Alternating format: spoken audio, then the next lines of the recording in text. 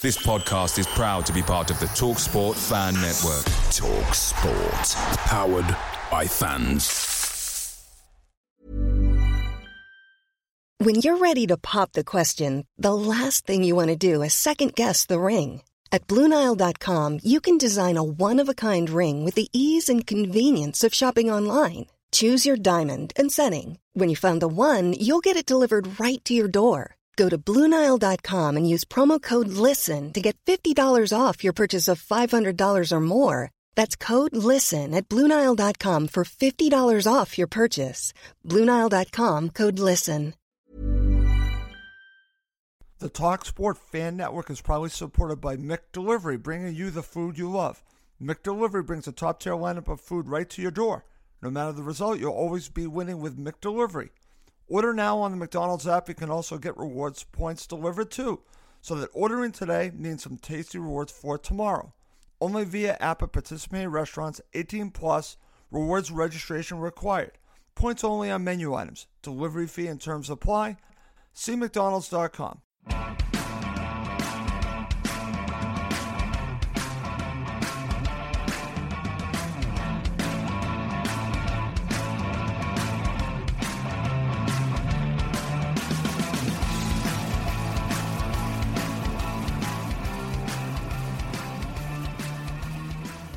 And welcome again to Cottage Talk. I am Russ Goldman. Joining me right now is Scott Tanfield from Friends of Fulham and the Fofcast, Emilio Danello, and Fulham legend Gordon Davis.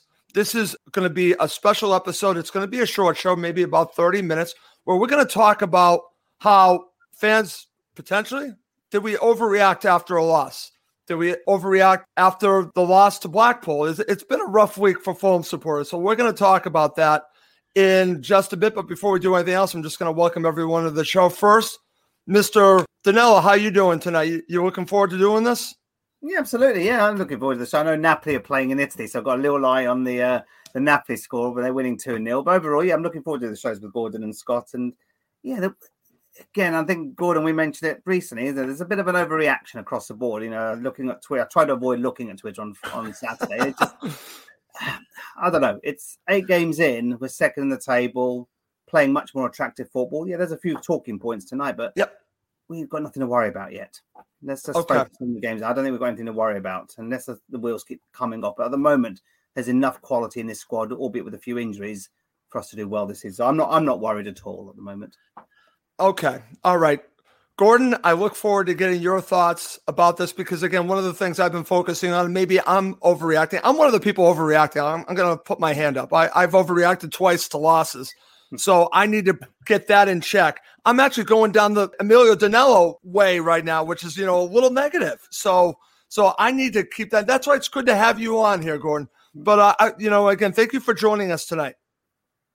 No, that's fine.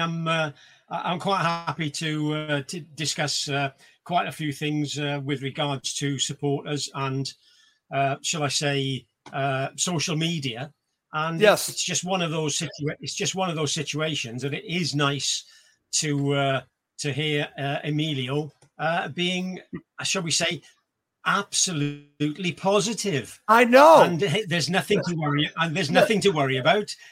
Give it another 45 minutes, or give it another couple of games, and then we can start worrying. So it's good to see that positivity coming out from Emilio already. It is, Gordon, and it's definitely your influence. You have influenced him, so thank you. You've actually turned it on. As opposed to negative. I don't think I'm negative. I'm just more grounded and just being sometimes realistic as well. Okay, very good. Okay. We'll use a different phrase then. Okay. Okay. Mr. Tanfield, thank you for joining us. And listen, we've talked about this before we started, and I overreacted. Scott, I think maybe you might have overreacted just a little bit after the loss. And let's just start here. Where did you come up with Silva is a fraud? Do you understand where you came up with on that? I'm not kind of seeing where I overreacted, to be honest with you, Russ. I mean, I thought I was perfectly plausible, but I think we all knew where that come from. I mean, I thought I woke up in the morning thinking to myself, where did that come from? I can show you exactly where that comes from. from this half-empty bottle of gin, if I'm honest. Okay. Yeah, look, I think this is one I need to get over, and I think we'll discuss this as the show goes on, to be honest with you. Yeah. Listen, and again, I'll be the first to say that I overreacted myself, not well. I mean, I really took it badly. Second time, Blackpool, the same thing. And it's like, why am I overreacting like this? So, Gordon, I'm going to go to you. I think this might be the reason why maybe I did. Maybe I had this walk the league mentality. It's the championship. Why don't I just think about the past with the championship? I think walking the league is unrealistic. And maybe I had it in my mind. Maybe I was reading too much, listening too much praise on Fulham, that I had it in my head that we were going to walk the league. The championship, you just don't walk the league, Gordon. Do you think maybe that's where this is coming from? There's certainly a possibility, because everybody has expectations at the beginning of the year. We had a new manager come in the first, shall I say, I won't say the first few games, because even after one game, the Middlesbrough game, when we've got a new team which hasn't settled in together, we've got new players, we've got a new manager playing a different system, and even after one game, supporters on social media were absolutely slaughtering everybody for the result against Middlesbrough. Right. And you think, from my point of view, I've always said it takes probably the players 5 or 6 games to get match fit. You don't really look at the league table till possibly 10 games in. And as you've mentioned already, we have gone from highs to lows. As soon as we have a great result against Huddersfield, we then go and beat Hull. We then beat another team like Stoke, who are supposedly one of our rivals, quite easily. It's easy to then think that we are going to walk away with this league with the squad that we've got. Right. But we are still in transition. But as you've already mentioned, we're second in the table. We've 18 goals for. We're the highest goal scorers in the league. There's only 2 clubs that are better than us from a giving goals away point of view. Right. And so everything in from my point of view is going in the right directions, but there are going to be a few bumps in the road. If we start playing really, really badly and losing, then I can understand people, even before they've had a drink, having a go at the club, having a go at the players, having a go at the manager. But up until the situation whereby we are beaten convincingly by teams and we are playing terrible football, then I don't think we've got anything to worry about. But to walk the league, I think is going to be difficult. Yep. But we've shown it that we can score. And I've said it looks like we could score 2, 3 or 4 goals every game. And I think the biggest thing that we will go on to discuss later is when we get that first goal, it brings teams out so we can play our football and we beat them easily and we score goals. It's getting that first goal. We had the chance, but when we go behind, that seems to be a problem at present if we're not playing to our potential. And I think we started chasing things against Reading, but we certainly didn't play as well as we could do. But we certainly missed some very good chances, and their keeper pulled off a blinding save at the end, which, yes, we would have got a 2-2 draw. We would have all been disappointed with the 2-2 draw, but I don't think the proverbial would have hit the fan as it tended to after another loss. Okay, I'm going to come back to you in a second, a little bit, to talk about that, because I really want to focus on coming from behind and really get to the crux of what the problem is. But over to you, Emilio. I want to get your thoughts on what Gordon just shared, because, yes, they're going to be bumping the road. They're going to be potentially a few. But Gordon just brought up an interesting point that I didn't even think about. If we're playing that poorly, if we're getting dominated, that's one thing. That's not the situation here. This is almost Fulham being their own worst enemy here. This is almost as we've been talking about this a little bit. Fulham beating Fulham, not Reading really doing it. It's really Fulham beating themselves. So what are your thoughts on that? Because that's an interesting point by Gordon. These teams, again, Blackpool, same way. They just had a good strategy, but they weren't dominating us. They just took their chances and won. Same thing here. I'm not doing a disrespect to Blackpool or some of those teams, but for them, it's a bit like a cup final. They're playing a Premier League team of last season. For them, they're going to raise their game against the likes of Fulham. Then they want, in a way, it's like an FA Cup third round tie, Premier League versus League One team. So that's what, even though we were in the same division, that's what it feels like. And that defeat against Blackpool, I was saying to the guys, was actually a good thing. It sort of sets expectations, being a bit more realistic. And like Gordon said, you're not going to win every game. You're not going to dominate every game. I think I quote your terms, Gordon. It's a bad day in the office. Let's just move on, forget about it, and you address it in training and focus on the next game. So, and we did that. One thing we took away from the Blackpool defeat is we recovered and responded well immediately, and we scored a lot of goals. And at the end, I was actually disappointed we didn't keep a clean sheet. That's how disappointed I was. But that's how you do. You'd respond from a bad performance, or maybe a sort of post-international break performance when maybe some of the players should have been rested, and maybe that's for the manager. Maybe that's a slight criticism. The manager maybe should have rested some of the international players with given the squad that we got and didn't. So that's if you want to be critical, maybe it could be a trickle-down effect. Yeah, a lesson learned there from Marco Silva. So hopefully he won't make that mistake again. But the Reading performance, we had our chances. Bobby should have scored early on, 1-on-1, didn't take that chance, and we gifted Reading sort of 2 goals. They didn't really do much, but for them again, they've got a lot to prove. They want to beat the likes of Fulham. Clubs come down from the Premier League, arguably the best squad in the division. Naturally, we are the favourites to get automatically promoted. And that's where I think we've got to manage that pressure, both from the fans' perspective and also from the players. Because the players are going on that pitch every day knowing the media and the fans are expecting them to get automatically promoted. So it's good not to always win, but it's how you recover from that. And now we've got a few injuries in the mix.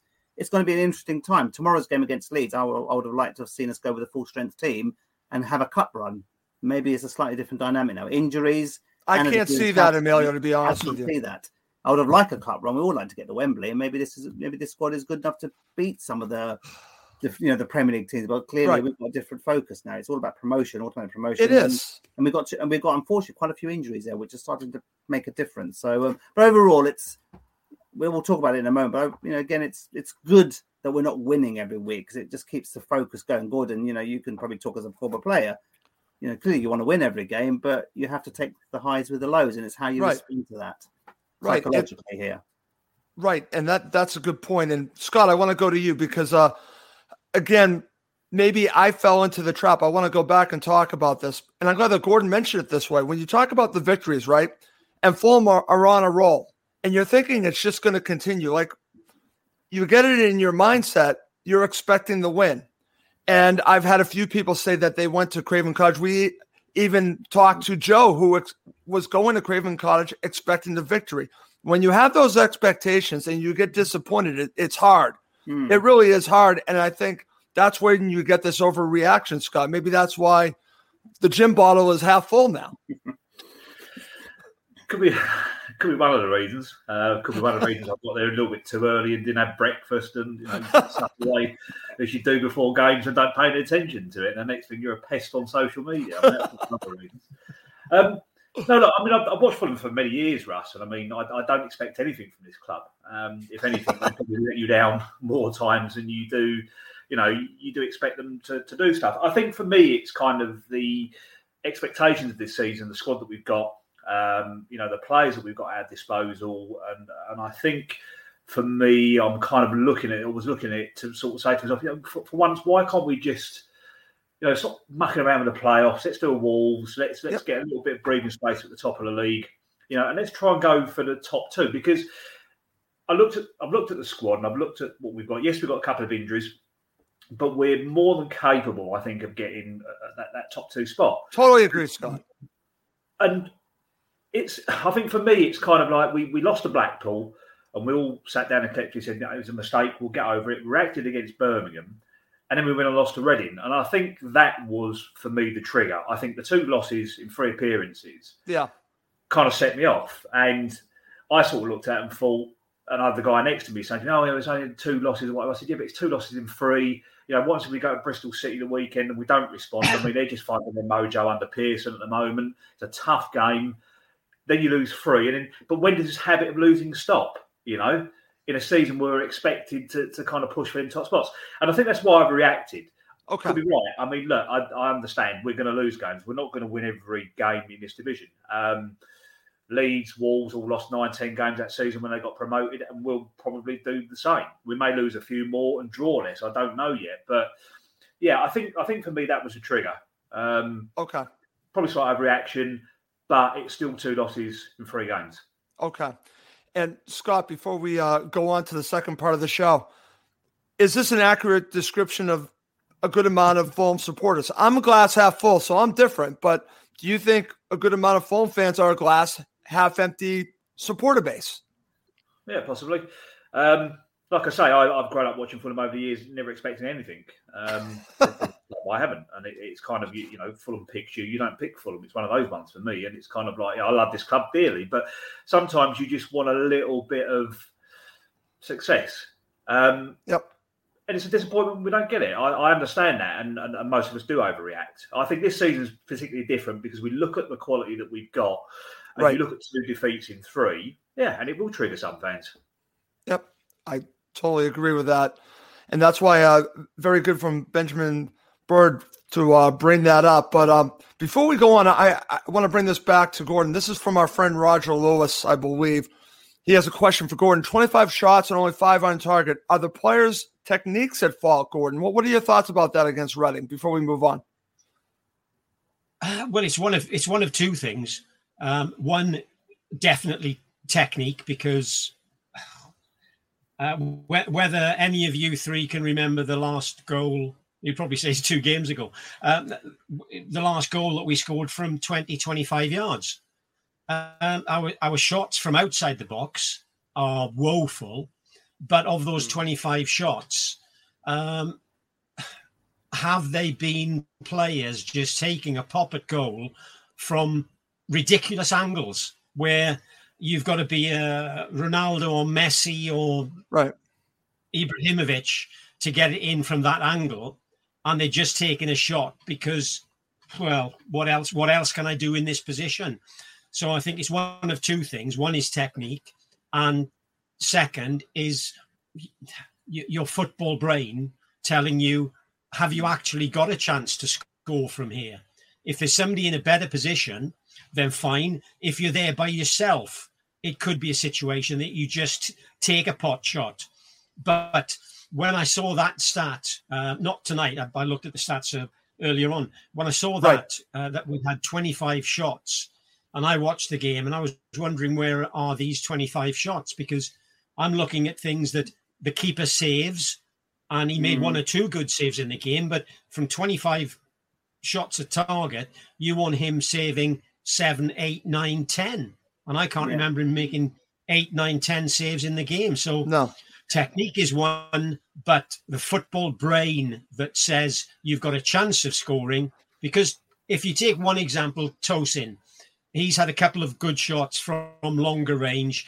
Right. But I think, again, he will get in 25 yards out. And I'm not saying don't have a pop, but you will get the crowd. They've now got their glass half full and they all go, shoot. And I think if you're the type of player that just needs that bit of incentive to have a go from 25 yards, and perhaps you're not the best striker of the ball shooting wise, then you're going to have a go. And if it goes 5 yards wide or 5 yards over, then the crowd is still behind you. They'll thank you for having a go. But it's assessing that position that you're in before you have a shot. If you're inside the box, then tight angles, it can help. But if you're outside the box, our shooting is, in my opinion, woeful from 20 to 25 yards. Right. So, Gordon, it sounds like the way you're describing it, it really comes down to, it's not that we're not creating opportunities, it's decision-making, right? It comes down to making the right decisions. Yeah, in and around that area, if you've got 5-10 yards of space and nobody's closing you down, if you take the Reading goal, for instance, the first goal, right, he's taken one touch, he's come in with his right foot. We've got 2 defenders in front of him that don't close him down. They don't make an effort. All they try to make an effort to do is block the shot. Now, if you're 2 yards away and you've got a decent striker of a ball, that's a hell of a distance. just to curl it around and pop it in the far post. If they're a Right. meter from you, then you start pushing your head down, because he had all the time in the world, and we didn't defend properly on that first one. But when we get in that position, and Cavaliero is a prime example, who's playing at the moment, he cuts in and he goes for that shot to the top right-hand corner virtually every time he gets Every the time, ball. Gordon. If he was hitting the post, getting them saved, I would applaud him for doing it. At the moment, there is no end product. No. Either wide, trying to cross the ball, because he never does. He only plays Robinson in. But as far as Cavaliero cutting in and going for goal, I would be telling him, don't bother. You will score one in 20 opportunities. Right. And I would just say, I'd rather him come inside and go for a 1-2 than try the bender. But Yeah. if he plays next week, he'll prove me wrong and he'll put one in and he'll keep doing it. But if he comes out with 15 goals, 12 goals at the end of the season, fine. But the amount that he scored last year, I can see him having a return like that this year. So he's not going to be on the score sheet more than 5 or 6 times. And that's a problem, Gordon. Again, it comes back to doing what's best for the team, being a teammate. And again, I understand trying to get the goal, but maybe him shooting the way he is just not the right decision. Anyways, to finish up the show, coming up next, we're going to talk about why Fulham are struggling coming from behind in these 2 losses. Okay, Gordon, I'm going to go right back to you because we've already talked a little bit about this, but this is something that I think is a little concerning because I've said that Fulham are front runners right now. Great from ahead, but why are Fulham simply front runners? Why are they struggling coming from behind? And you touched on it a little bit, so I want to go to you, and then I want to go to Scott and Emilio and really talk about this, because to me, this could be the difference between getting automatic promotion and playoffs is being able to come from behind and win matches like this. Are they panicking when they get behind? Maybe there's a little bit of that going on. What are your thoughts on when they go down a goal, they seem to struggle a little bit and they're not able to get that equalizer? Yeah, it is frustrating when you look at a team that have the ability to score, as I've mentioned earlier, 2, 3, 4 goals a game, because we have got the players there to do it. And when the game is stretched and we have a bit of space, we are generally tearing teams apart. And I looked at Harry Wilson, especially in the second half at the weekend, and he made 3 or 4 of those out to in runs, but he wasn't picked out once. Whereas Birmingham, he made the one. Chalobah knocked the fantastic ball into him. He's through 1-on-1. He just slides it in. A la, rest in peace, Jimmy Greaves. And he made 3 or 4 of those runs, wasn't picked out once in the second half. And you could see his frustration because he knew that A, he was onside, B, he'd beaten the fullback. But I think when you've got 10 players in front of you and we have got to break them down, I honestly think we still try to beat them by passing the ball and keeping possession and trying to work that one glorious chance where it gets the byline, it's cut back and it's side-footed in. To me, that's not going to happen at this level because Reading were an athletic team. They covered the ground well. They worked really hard defensively. And in the end, the goal that we scored was, yes, it was a quality cross, but it was put outside the far post. And all Mitrovic did was knock it back into the 6-yard box. That's right. We haven't had anybody there for 2 years for a knockdown in the box. So that's a great point. Muniz is in there. Stansfield could be in there. Even Josh Onuma, when he got in the box, he did fantastically well to get his shot away and fantastic save by the keeper. But sometimes I think it's the quality in that final third, especially on crosses, when we've got a very, very good centre forward who's good in the air, and Muniz is good with his head as well. I do think that some of the balls that we put into the box are half-hearted balls and just balls that are clipped into an area, hoping that somebody's got to get on the end of it. I think the quality from the wide positions, is very, very poor. And as we've mentioned, Cavaliero, and I know that probably the other two guys are going to agree with me. I think he's had his chance for the moment. I don't think he should be in the team. And to be perfectly honest with you, I mentioned this when Robinson joined the club. I said I could honestly see Robinson and Bryan playing on the left-hand side together. You said that. I remember that, Gordon. We go forward, the other just fills in. So you haven't got a 50-yard run forward and a 50-yard run back. And both of them can put good balls in the box. But I don't think Joe Bryan, has had a chance playing left-side midfield. I think he could do it. And I think he's probably one that puts, outside of Wilson, he's probably one that puts a great cross into the box. And when you then know that you've got good service into the box, the forwards can actually attack different areas. Right. At the moment, that quality isn't there. And I think we struggle when we're trying to break down a 10-man defense. And one way is putting good balls into good areas in the box. And we don't do it enough. That's a great point. Over to you, Emilio. I want to get your thoughts on what Gordon just shared. And not to pick on Cavaliero, but we're going to do it because he really has been poor. And at times, I think, selfish in the way he's approached this, because there might be someone else better suited pass-wise instead of him taking the shot. And like Gordon just said, the crosses in the box have just not been good enough. What are your thoughts on what he just shared? Because when we're struggling to get that equalizer, maybe they're trying to do that perfect pass situation. But could I say one thing, Russ, before Emilio answers? One person we have missed, and he's the 19-year-old. Yes. Yeah. And he's injured. He's getting into that box. He's getting into those areas. That's a great point. And for a 19-year-old, we've missed him in the last few games. We have. That's a great point. Go ahead, Emilio, and then I'll go to Scott. No, that's a great point. I was going to make that. So we have missed Fabio, to be honest. Just because he rarely gets picked out again. He's just floating into the box and just picking up those loose balls. And we have desperately missed him in the last few games. And I think we've been wasteful at times. Our passing has been sometimes a little bit too complacent, a little bit predictable, I think, at times. And maybe there's an argument some of the teams are starting to work us out. I know it's only 7-8 games into the season, but there's an element of maybe our team starting to suss us out. And then maybe there's a bit. I think there's a bit of that comes into play. Cavaliero gets a lot of stick from the fans. Me inclusive, and Gordon and Scott, I'm sure. But I thought in second half he was probably one of our better players. And single me out if you think I'm talking nonsense, but he tried to make things happen. He had a much better second half than the first half. He was dreadful. Second half, if I remember right, he had a good shot on goal that the keeper made a save, and that could have gone into someone else's feet if I recall. Overall, Cavaliero, he's had chance after chance, but then look at Bobby De Cordova-Reid on the other side. How many chances did he waste on Saturday? We should have been 1-0, 2-0 up before Reading even got a sniff of a chance. So both of them are sort of underperforming at this level.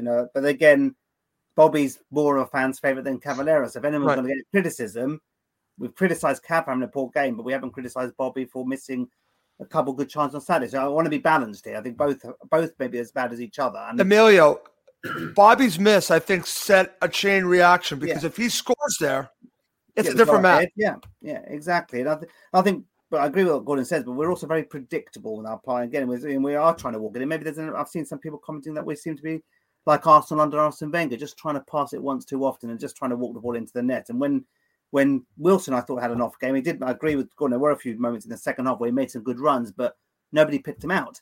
And at times our passing was a little bit more static, wasn't it? We weren't running at the same velocity as we normally run. We had maybe a little bit tired there, playing 3 games in a week. We shouldn't underestimate that as well. I know the other teams have also got to play 3 games in a week. Right. When you're playing at the full pace and we're playing 60-70% possession and playing relentless football, it's not always going to click. And I think that's where when Reading play a certain way, and many teams are going to play the certain style against Fulham, they don't have to play at 100 miles an hour. And again, we've only got one way of working. So what's our plan B now? So maybe this is what we should be focusing on. What is our plan B? When we're ahead or when we lose? Our plan B when we're ahead is go and score more goals. But we're struggling, 2 games gone behind. We need to work out what that plan B is. And I just think we need to be a little bit more clinical with our finishing. We were wasteful on Saturday and we're too predictable in our passing at times. It's a great point. Emilio, and Scott, I'm going to go to you because while he's saying this, while Emilio's talking about being predictable and needing a plan B, I'm thinking about Reading more so than I am thinking about Blackpool. Did Reading just give a blueprint to how to play against Fulham, especially when you get up a goal? This is a concern of mine because then you definitely need a plan B.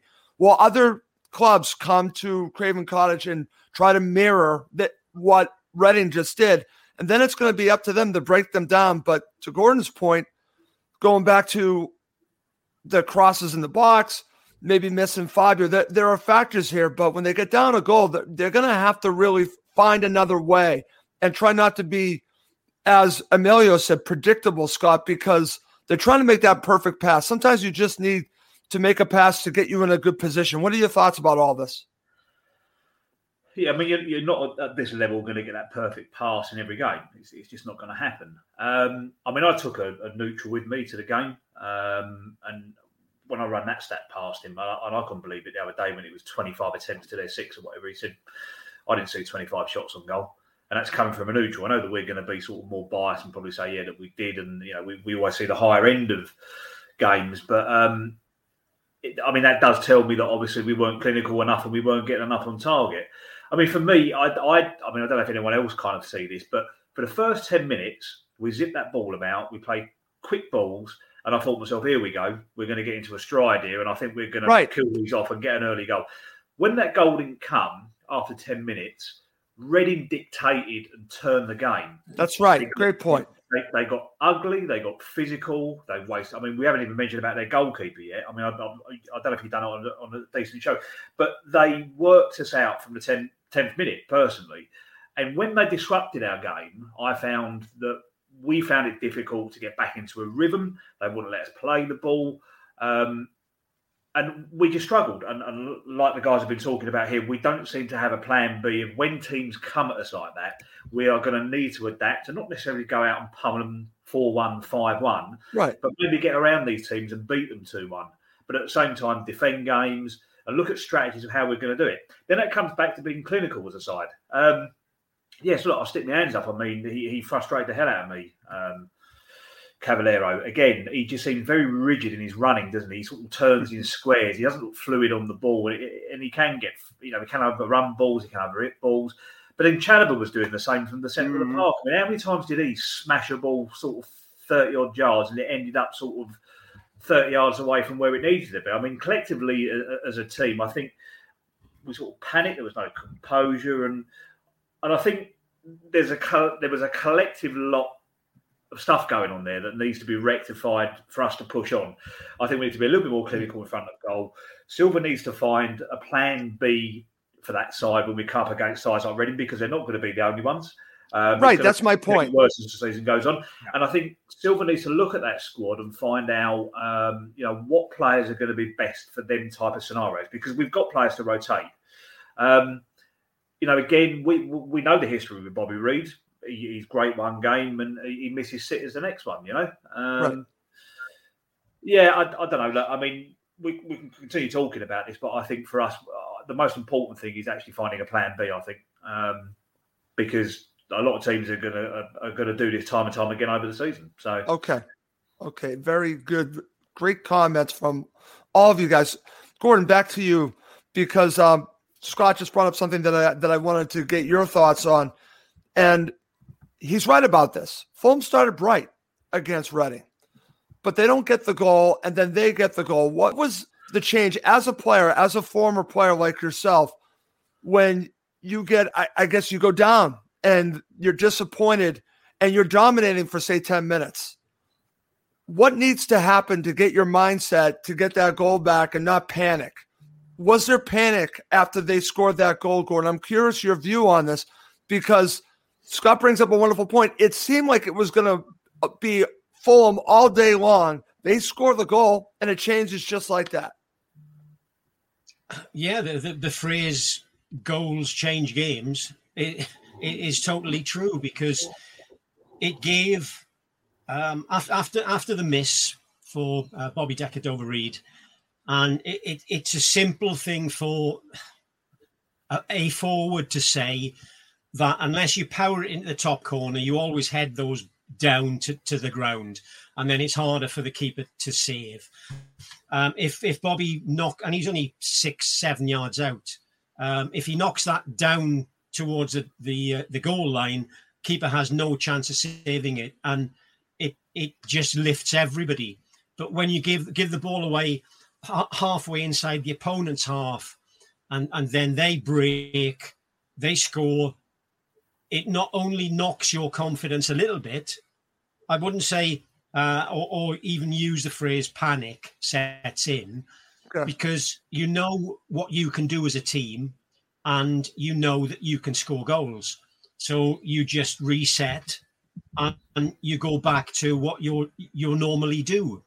The unfortunate thing was that it happened, I think, within the first 10 minutes of the first half, and first 10 minutes or first 20 minutes of the first half, first 10 minutes, 7 minutes of the second half. Yeah. You come back out, you've reset after half time, you've come back out, and before you know it, the same thing's happened and you've gone 2 down. That's when you probably don't press the panic button, but that's when you probably think, right, we've got to up our game here, and we've got to get back into this game as quickly as possible. It was it's frustrating when you're a supporter, and that's where I am now, to see that. I think, as Scott said, we started off the game well, but then it was broken up. Then Reading came into it and started knocking the ball about well and keeping it, and it looked as though they were sort of starting to grow in confidence, but it's one of those situations that the way that we play, as Emilio said, we play around teams and in front of teams when there's tight spaces. We've not got anybody really playing at this moment in time, apart from Cavaliero, that will run at a player and beat that first player. If you beat that first player, it then starts dragging other players out of position because somebody's got to come across and cover. And that means it may be the centre half comes out. Right. So the other centre half has got to mark his man. The fullback comes in to mark the other centre forward. So you're then starting to turn those positions around rather than four at the back or 5 at the back, 5 in front of them. And we haven't got anybody at present who really takes a player on and beats the player just to move other players about. So that's one thing that I think that Silva needs to look at if we're going to do something else in that final third.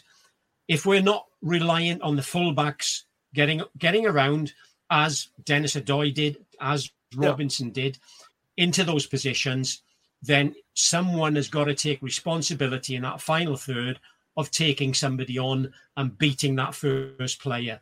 Because at the end of the day, as I always used to say to myself, and I had arguments with managers because I'd given the ball away, but I've given the ball away on the edge of their box by trying to do something and trying to make an opportunity to score a goal. They have now got 90 yards to go until they've got a chance at goal. So I always used to say, yeah, but I've given the ball away 90 yards away from our goal.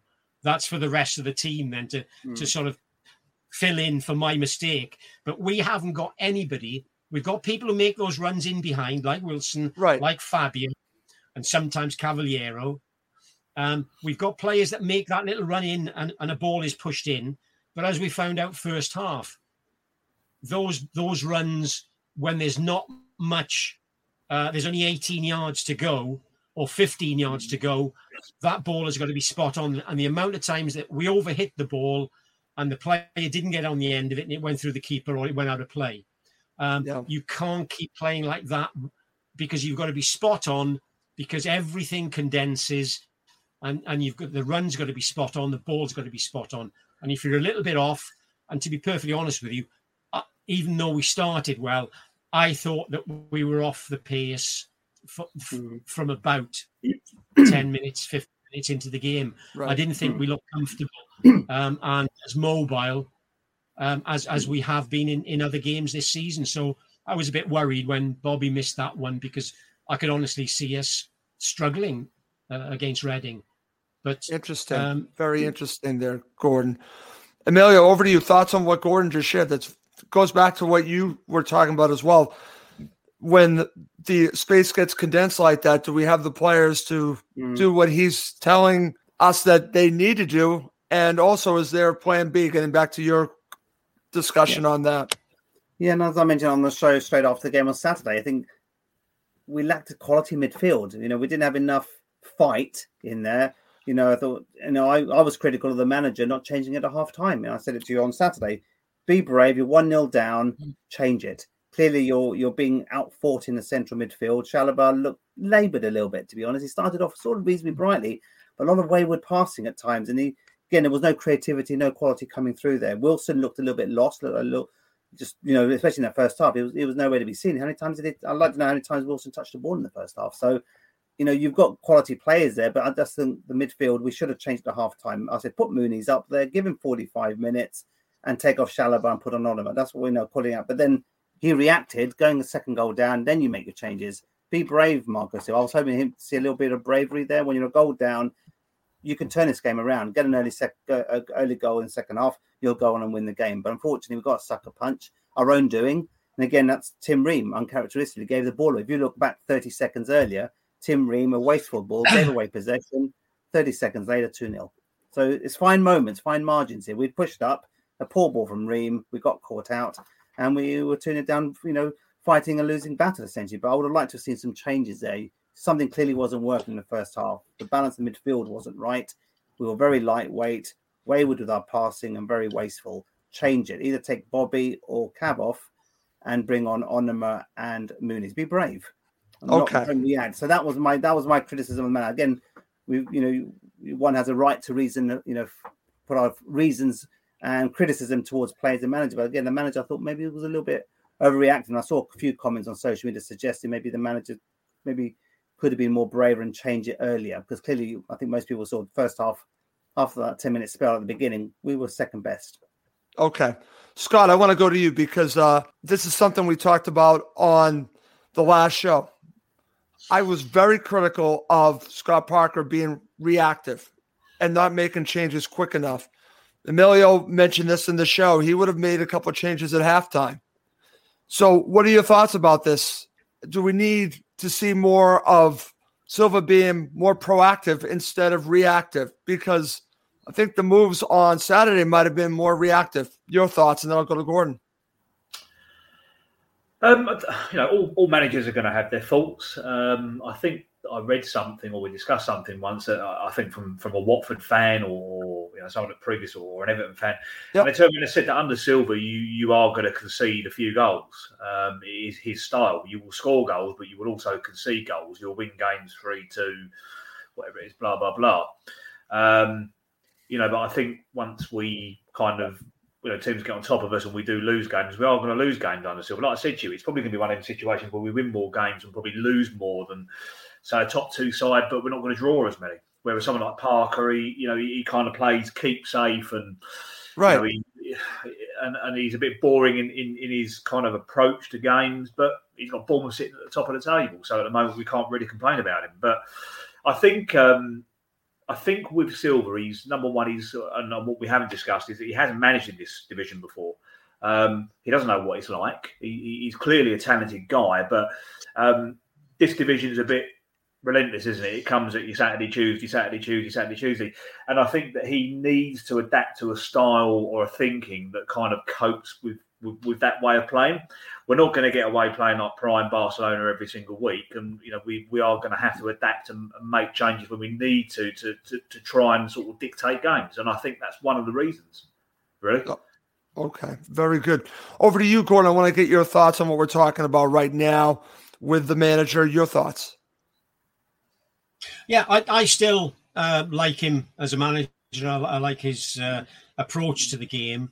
One point that I would say to Emilio is that because as supporters, we don't know what's going on in the changing room at half time.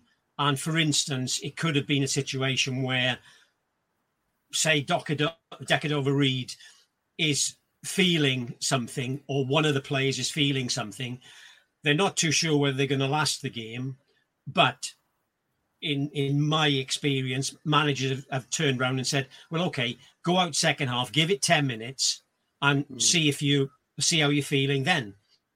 And sometimes that keeps a player on when supporters would have taken him off. Right. And also something can happen within that first 10 minutes, as did Saturday, when you go 2-0 down. So I can understand the manager's point of view from perhaps not doing something at half time, only because we are one down. And as I said earlier, I still think we are capable of scoring 2, 3 or 4 goals every game this season when we are on song. Okay, we weren't on song in the first half. We could have been 1-0 up. It's a different game. But I still think, and I said on this programme, that in my opinion, I think we will win the league. And I still believe that, Gordon. I haven't changed my mind on that either. Yeah, and because it is such a long season, and we go back to the squad that we have. If you look at the Blackpool game, if I was in charge, I wouldn't have played Ream and Robinson because they've travelled halfway around the world and got back the day before the game. I would have put Mawson and Bryan in. And if Mawson and Bryan play well, then I can turn around to the 2 American lads and say, they played so well that they are fit, they're not jet lagged, they're going to play on Tuesday. And it gives Mawson and Bryan confidence in the manager. And then it puts Ream and Robinson on the back burner, as if to say, well, okay, we now know that we're not guaranteed a place.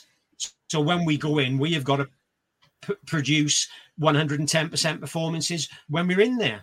And also it puts in the mind of other players that, well, if I'm out for 1 week, then I might not get back in the next week. Right. And that's when you start getting a bit of competition within the squad that we've got, because we always keep talking about the squad that we've got, but it's so easy to ostracize some people if they think they're going to get a chance, or they should have got a chance, and they're not.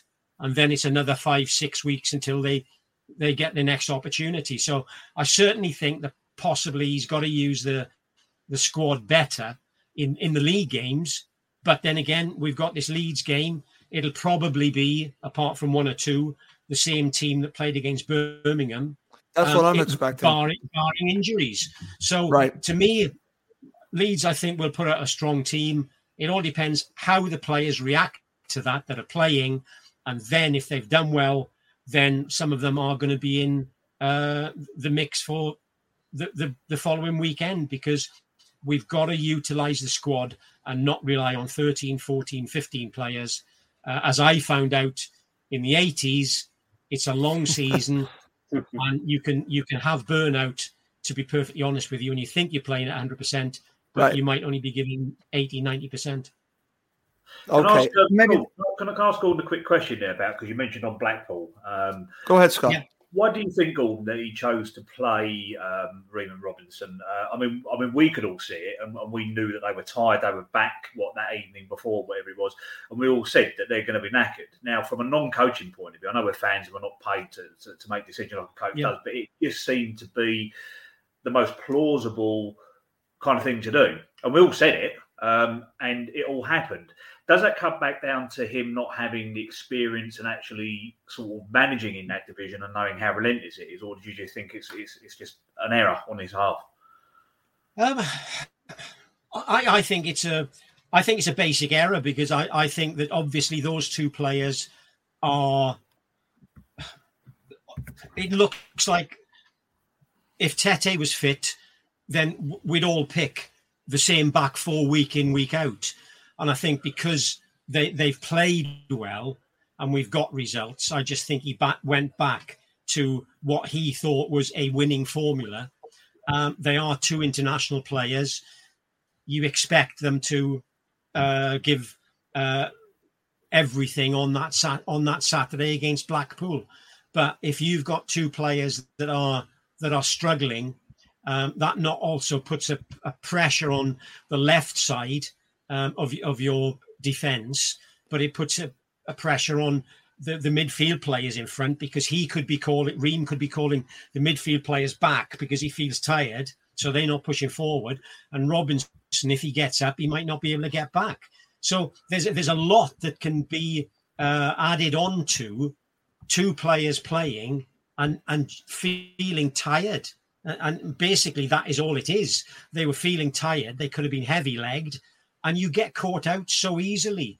And when the guy made that run, and it was a similar run by the Blackpool lad as opposed to the Reading player on Saturday, and Seri struggled to get back, to get a tackle in. And it was like he was treading water. But that happened at Blackpool, and then he was frightened to challenge because he'd only got there when the person got into the box. So there could be one or two things that players are, and you never want to turn around to the manager and say, look, boss, can you leave me out this week? I'm knackered.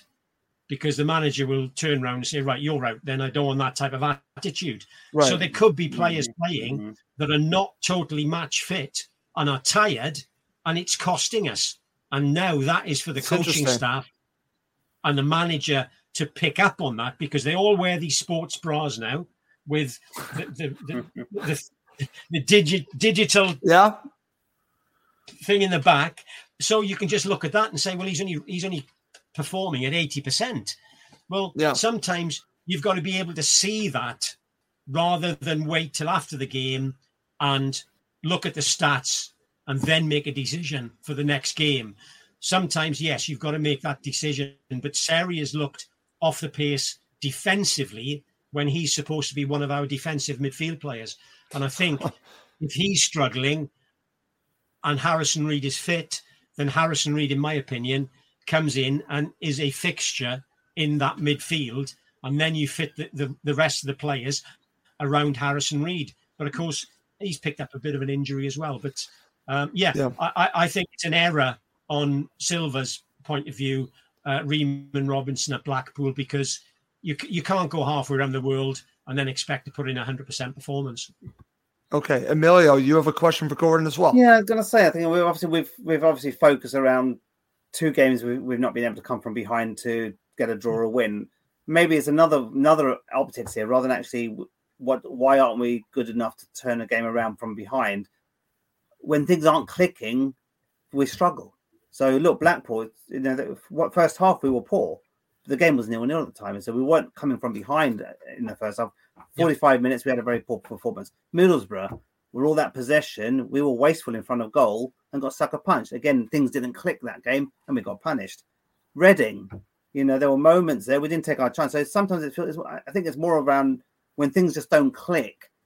We're either not getting the run of the ball, or we're not being creative enough and changing and having that plan B as mentioned, rather than why aren't we doing enough when we're coming from a goal down? So I think we're focusing too much, 2 games, 2 losses from behind. But actually, if you look at the games where we've not won, there's been moments in that game where we've been 0-0 for 49 minutes against Blackpool. We were poor for all up until that moment. Middlesbrough for most of the game, it was the first game of the season. We should have done better. And Reading against on Saturday. When things don't click, certain players are not really involved. Not like Wilson on Saturday when he's not in the thick of it. Carvalho was missing. Harrison Reed's bite and strength and hunger in the midfield was missing. Things don't click. It's not. I don't think it's because we're behind and we've got a problem fighting back from behind. I think it's more of that. If it's not clicking, we haven't got another way of playing, and that's the problem for me. If you analyse each game, I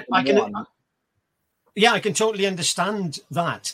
And if you look at the way that we play, very rarely do. Or this manager hasn't, and Scott Parker hardly did. If it's not going well, and Wilson's not in the game on the right, and Cavaliero's not in the game on the left, then lo and behold, in my day, then somebody would say, well, the 2 wingers change. And you get Wilson going down the wing and crossing with his left. You get Cavaliero trying to get down the wing and crossing with his right. And it just changes. To keep playing in the same manner and to keep all 10 outfield players in the same positions. If if it's not working, then a simple thing is change one or two around. Put Wilson in behind Mitrovic and put one of the midfield players not out on the wing, but slightly move the wider. pieces around. Yeah. And then you push a right fullback in to the right side midfield. So there's things that can be done, and it's not rocket science. The four of us have been involved or watched football for a long period of time, and sometimes pundits, especially managers and coaches, and phrases that they use make it seem as though it's way above us because we're only supporters. So therefore, we can't really have a say because they know more than us. Yeah. They know as much as us. We know as much as them. And if it's not working, if it is working, you don't change it. Yeah. If it isn't working, then there's one or two things, easy things that you can do. Yes, you could bring subs on, all three subs on, all three change at half time, as sometimes people did many moons ago. But even just changing the personnel into a different position to give the opposition something to think about. Now, Reading, they may have still had 10 men behind the ball, but if you've got Wilson in the middle and 20 yards out, the likelihood is if you give him 2 or 3 yards, he will hit the target, whereas the other central midfield players won't. And if one screamer goes in from 20 yards, as I said to start with, goals change games. Right. And we need the players who've got the quality, and that's one phrase that Scott used. Quality in that final third is a prerequisite at any level, and we have got to be more clinical, because if we did have 25 shots on target, 25 shots at target, and only 5 were on target, then we need to work on that from a technical ability, and nothing else to do with this. It's just sort of trying to hit the target. It goes back to what we were saying earlier about the predictability. Do we miss Fabio? Do we miss Fabio? Yeah. Okay, excellent stuff. Great show. Really enjoyed it. Well, Gordon, Scott, and Emilio, this has been great. It's been good to do. Like I said, we planned on doing a half hour. We did an hour, but we are going to wrap this up. For Gordon Davis, Fulham legend, Scott Tanfield from Friends of Fulham, and the Fofcast, Emilio Danello, I'm Russ Goldman. Thank you as always for watching and listening to Cottage Talk. It's the 90th minute, and all to play for at the end of the match. All your mates are around. You've got your McNugget share boxes ready to go. Your mates already got booked for double dipping, and you steal the last nugget, snatching all 3 points. Perfect. Order McDelivery now on the McDonald's app. Are you in? I know I'm in.